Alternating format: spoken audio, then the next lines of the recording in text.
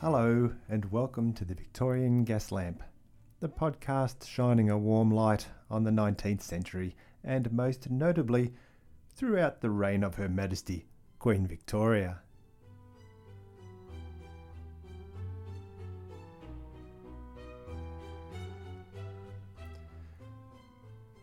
Episode 43. Is there a doctor in the house? Now, I do have a confession to make with regards to this podcast. I find the ones I do about people to be the most interesting to go down the rabbit hole on. Be they royalty or just pioneers in their field, I love reading about and then telling the stories of interesting lives in such a great time of change as the 19th century was. And there were certainly some incredible men that shaped the world as we know it today. A scarce few I have already covered, but I have to say that among my favourites have been the fascinating Mary Shelley and the absolutely amazing Dr. James Barry. I guess it's because women had so much more to go up against. Then they had to fight not what is today called a glass ceiling, but they were looking to break an iron one that many of the men of the time had forged to ensure that they remain above women in social and economic standing. For many women in the Victorian era, there were difficulties in getting anything but a basic education unless they had progressive parents. Fortunately for us, this episode's lady had exactly that. Newson Garrett was a man that came from a long line of ironworkers from around the East Suffolk area. He did have a basic education, but wasn't really inclined to continue with that, and so like all good tales, he set off to London to make his fortune. And it was here that he met, fell in love, and married his brother's sister-in-law. Her name was Louisa Dunnell, and also came from the same area of the country. It's always good to have a few things in common to talk about, yes? The loved-up couple moved to live in a pawnbroker's shop in the now infamous Whitechapel area of London. And I do mean loved up, because they had 3 children in pretty quick succession. Sadly, a son died very young, leaving them with the 2 girls, Louis and Elizabeth. The Newsons would go on to have a total of 11 children that would survive to adulthood, so that's a good thing. And it was probably helped by their move out of the Whitechapel area to the London area of Long Acre, where Newson's skill in the pawnbroker business saw him become a manager as well as a silversmith. 1841 saw Newson moving his ever-increasing family back to Suffolk, where he bought a business that malted barley. Used in the making of beer, Newson was soon highly successful, and the Snape Maltings building stands as an arts centre for the region in Oldborough to this day. Now, having those 11 children, he went on to build a mansion near Oldborough and have children that would be highly successful in a variety of professions. Their daughter Millicent would later go on to be one of the leaders of the suffrage movement in the kingdom. And while Newson wasn't a well-educated man, he certainly did not deny his children the benefits of an education or choosing their own fortunes. His daughter Elizabeth was interested in local politics, and this was encouraged by her parents, as well as being given the freedom to explore the town unaccompanied and in her own time. And it is Elizabeth that is the subject of this episode, because apart from the accomplishments of her siblings, Elizabeth would have a rather remarkable life. With no school in Oldborough, Elizabeth and her sister were educated by their mother until age 10 and then by a governess. Apparently, Elizabeth did not think much of the woman and would try to outwit her as often as she could. But at age 13, Elizabeth and her sister Louis were sent off to a boarding school. While she did get to learn languages and English literature, later in life Elizabeth did state she thought her teachers were stupid, which is a comment I've heard from other highly intelligent children, but let's take it with a grain of salt here. Elizabeth does admit that it was her schooling here that gave her the lifelong love of reading, so that's a win for the teachers right there. But she was not happy about the lack of education in science and mathematics. Their father, in sending the girls to the boarding school, had insisted that the girls be allowed a hot bath once a week. And it might give you some idea of personal hygiene at the time that the sisters became known as the Bathing Garrets. Finishing in 1851, they were treated by their parents to a short trip abroad, which culminated in visiting the Great Exhibition in Hyde Park in London. I'm sure you've heard of it. Back at home and helping tend house, Elizabeth studied Latin and mathematics herself and reading basically anything she could find. Her sister Millicent recalls weekly talks by Elizabeth where she would regale her siblings with conversation on current affairs from around the world. At other times, Elizabeth and her sister would visit old school friends and acquaintances.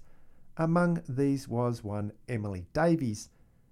Emily was an early feminist and would later go on to co-found Girton College in Cambridge.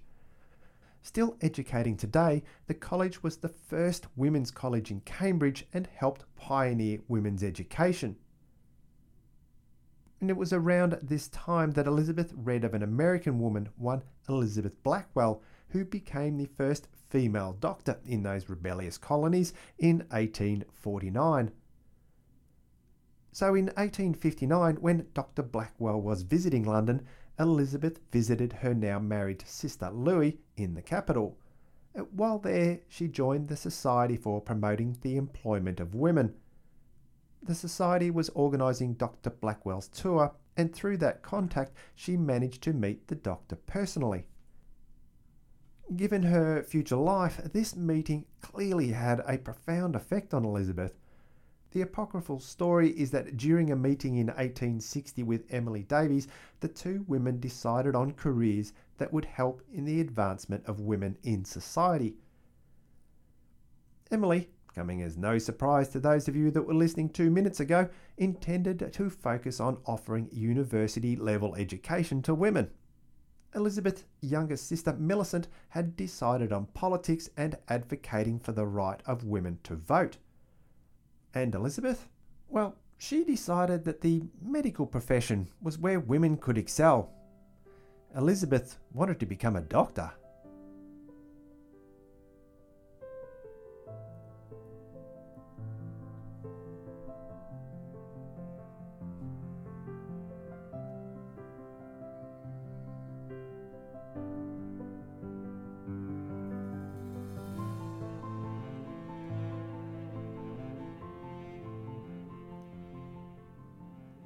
Naturally, Elizabeth experienced opposition to her entry in the medical field. Firstly, her father was against the idea. You can imagine a pretty much uneducated man striving to provide for his family in this era would be opposed to any real sort of change. I am speculating here, but I would be calling him conservative in the sense that he was a traditionalist culturally.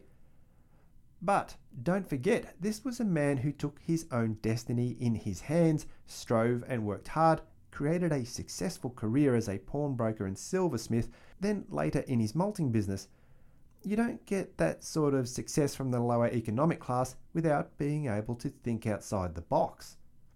Also, he was a devoted family man, and he soon realised the treasures he had in his daughters and offered them all the support he could, including financial needs. Then, of course, there were the men that were firmly entrenched in the medical profession and their misogyny. Doctors refused to allow Elizabeth to train as a doctor. So she gave up, became a housewife with 3 kids and a puppy. I just like to think you all paused then and said, What? Of course she didn't give up. If you can't beat them, change the game, as they say. And Elizabeth was the embodiment of a game changer. She spent 6 months working as a surgery nurse at the Middlesex Hospital in London. Proving her worth in that field, she was then allowed in an outpatient's clinic. Elizabeth then attempted to enrol in the hospital's medical school, but was denied there. But clearly she had to have had a reputation of being a person with some valuable medical skills, because she was allowed to receive tuition with the resident apothecary. Of course, she had to continue her work as a nurse during this time, but somehow she juggled the two tasks more than competently. Combine that with the fact that Elizabeth personally employed a tutor to teach her anatomy 3 evenings a week, and you just know you're dealing with a woman that intends to get what she wants. Through her hard work, intelligence and skill, Elizabeth was finally allowed into the chemistry lectures and also the dissecting room. Naturally, the male students she was learning with protested, but to their credit, the administration did support her. And I think that gives you some idea of just how good she must have been to gain the respect of what would have been a group of old men well institutionalised in the medical profession. When Elizabeth left Middlesex Hospital, it was with honours in chemistry and what was called materia medica, the study of substances that can aid in medical practice. Over the next year, Elizabeth obtained certificates in anatomy and physiology. These were done privately rather than through an educational facility, but make no mistake, they were as valid a qualification as anything available at the time. With these qualifications, as well as those she had attained with the apothecary at Middlesex Hospital, Elizabeth knew that she was moving forward in her goal towards being a doctor. And if you want to change the game you're in, well, you better know the existing rules. And do you think Elizabeth knew those rules? Of course she did. Because having trained under an apothecary, gained all that knowledge as well as her other qualifications, Elizabeth applied to what was known at the time as the Worshipful Society of Apothecaries. Now, these men were genuine medical practitioners. Rather than the surgeons of your time that you might think of like Robert Liston, the apothecaries were more like your modern general practitioners, and their charter made no reference to the sex of applicants. So they couldn't refuse her application. And so, in 1862, Elizabeth Garrett was among 51 men who took the entrance exam. Of course she passed. And in conjunction with the studies there, Elizabeth continued her private studies with professors from around the country. Just an aside here, the only way Elizabeth could have continued this study was having it funded. So you just know her dad was living up to his promise to support and encourage his daughter in her pursuit of her dream. But back to the story, and it was in 1865 that Elizabeth took the final exam and obtained her licence. Elizabeth Garrett became the first woman to be allowed to practice medicine in the United Kingdom. For those of you playing at home, you're no doubt asking yourself, what about Dr. James Barry? And yes, that is a valid question because, like you, I am a huge fan of Dr. Barry. But Dr. Barry did not openly present as a woman and managed to avoid the sexist stigma that the now Dr. Garrett faced throughout her career. I would never take anything away from the incredible achievements of Dr. Barry and the struggles they faced in navigating the world in their own way, but for Dr. Garrett to achieve what she did in the face of the societal bias counts solidly as an incredible first. I'm an Australian, as you well know by now, and we're always the sucker for an underdog and what they can do. And Dr. Garrett was just getting started. No one would give her a medical posting because, well, she's a woman. So Dr. Garrett started her own practice in London. It was slow going at first, but she kept at it. Early on, the doctor instituted a program to give poor women medical aid. Think about that for a moment. For people that literally made a few pence a day, to have access to someone qualified in medicine was an incredible thing. Reminds me of those amazing social programs that Dr. Barry created as well. These were medical professionals who not only worked hard in gaining their qualifications, but followed through in their beliefs that everyone should receive the care they deserve as human beings. By 1866, Dr. Garrett had opened another medical facility, the St. Mary's Dispensary for Women and Children. 1866 also saw another outbreak of the dreaded cholera. And as they say, any port in a storm, so many people that would have otherwise avoided seeing a woman doctor decided that living really was better than dying, and so Dr. Garrett found herself inundated with patients. Her first year after opening the new facility saw 3,000 of them. Sure, she wasn't working alone, but think about the numbers and just how busy this amazing woman was. That's nearly 100 people a day for a year. Oh, and did I mention during the same time that she also made over 9,000 outpatient visits? Yeah, she did that too. Her work ethic and commitment to her discipline just blows my mind. And during the following years, she found out that the French University of Sorbonne admitted women. So she went and studied French, applied for a medical degree, and got that in 1870. Seriously, the term unstoppable force comes to mind here.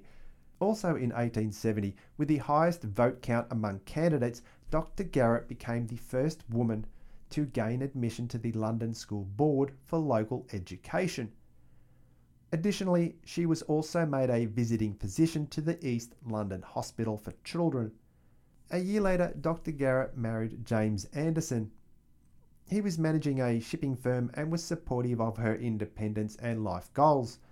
They had 3 children, though sadly only the daughter Louisa survived childhood. And later on, like her mother, Louise went on to become a political activist and also a doctor of medicine. Now, I'm already on record as saying just how incredible the good doctor's workload was, but at this point something had to give.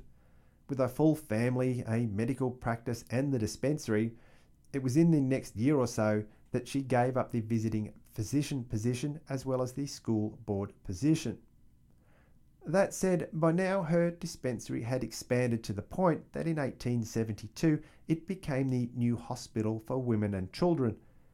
It specialised in treatment of women and gynecological conditions, offering them medical aid where many places barely acknowledged the genuine medical difficulties that women could experience. In 1873, she became the first woman accepted into the British Medical Association. The BMA then promptly banned women from joining until 1892, even though she was allowed to remain. And in 1897, she was made the president of the East Anglian branch of the BMA. Following on from this, in 1874, she co-founded the London School of Medicine for Women. As the kingdom's first teaching hospital for women, this was pioneering stuff. And Dr. Garrett Anderson, as she was now known, was the dean from 1883 to 1902. And it was her work as a doctor that was influential in the creation of the 1876 Act of Parliament that was passed allowing women to enter medical professions. I mean, how amazing is that? You work your whole life advocating for women in a role where men clearly dominate, but you are so good and you work so hard that the government of the time decides, fair enough, we need more like her, so let's make it happen. Pretty impressive, really. And it was during that same year of 1874 that she was involved in a public debate with the pioneering psychiatrist Henry Maudsley. He had published an article called Sex and the Mind in Education. And in said article, he argued that education for women caused overexertion and a reduction in reproductive capacity. Education could even cause nervous or mental disorders. So there you go, ladies. Now you know why education is bad for you. Good Lord, what an idiot. Our doctor rebutted this stupidity by saying that the real danger for women was not education, but boredom. She thought that fresh air and exercise was better than sitting around a fire reading a book. As I said, Dr. Garrett Anderson held that position of dean until 1902. But just to sum up from there, and outside our century of choice, the doctor retired in 1902 and moved back to Aldborough. And yes, I did say retired, but that didn't stop her becoming the mayor in 1908, the first woman to attain such a post in the United Kingdom. She also continued her work in the women's suffrage movement, having been a founding member of the committee in Britain.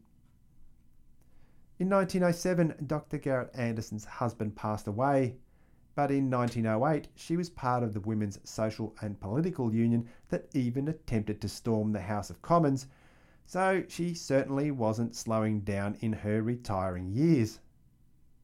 She continued supporting her causes until she died on December 17, 1917. Her daughter Louisa actually spent time in prison for her suffrage protests and also became a doctor like her mother. Her name is, to this day, on medical buildings around Britain and the University of Worcester, which opens this year of 2023 and is naming its medical building the Elizabeth Garrett Anderson Building. And I like to think that she would have enjoyed having her name associated with medical education in perpetuity. I have mentioned some other incredible women in the course of looking at Dr. Garrett Anderson's life. What I did enjoy about them all is that while I'm sure they may have had differences of opinions in their lives, they all worked together to promote the education of women, not just in the medical arena, but throughout fields that they could excel in and chip away at the misogyny of the time. They carved their way into society by hard work and skill. And you have to absolutely respect that. One final note, this will be the last episode in the current season of the Victorian Gas Lamp. I'm going to take a break for a couple of months. Please bear with me. I have lots of episodes I have to write. But as for now, here endeth the episode. You can find me at victoriangaslamp.com. My contact details are on there as well. And you can follow me on Twitter at VicGaslamp. And more importantly, on Instagram, where I post historical facts and trivia as well as photos related to the episodes. I am at Victorian Gas Lamp, all one word, there as well. Thanks for listening and keep a lookout for new episodes. And as always, I'll see you next time under the gas lamp.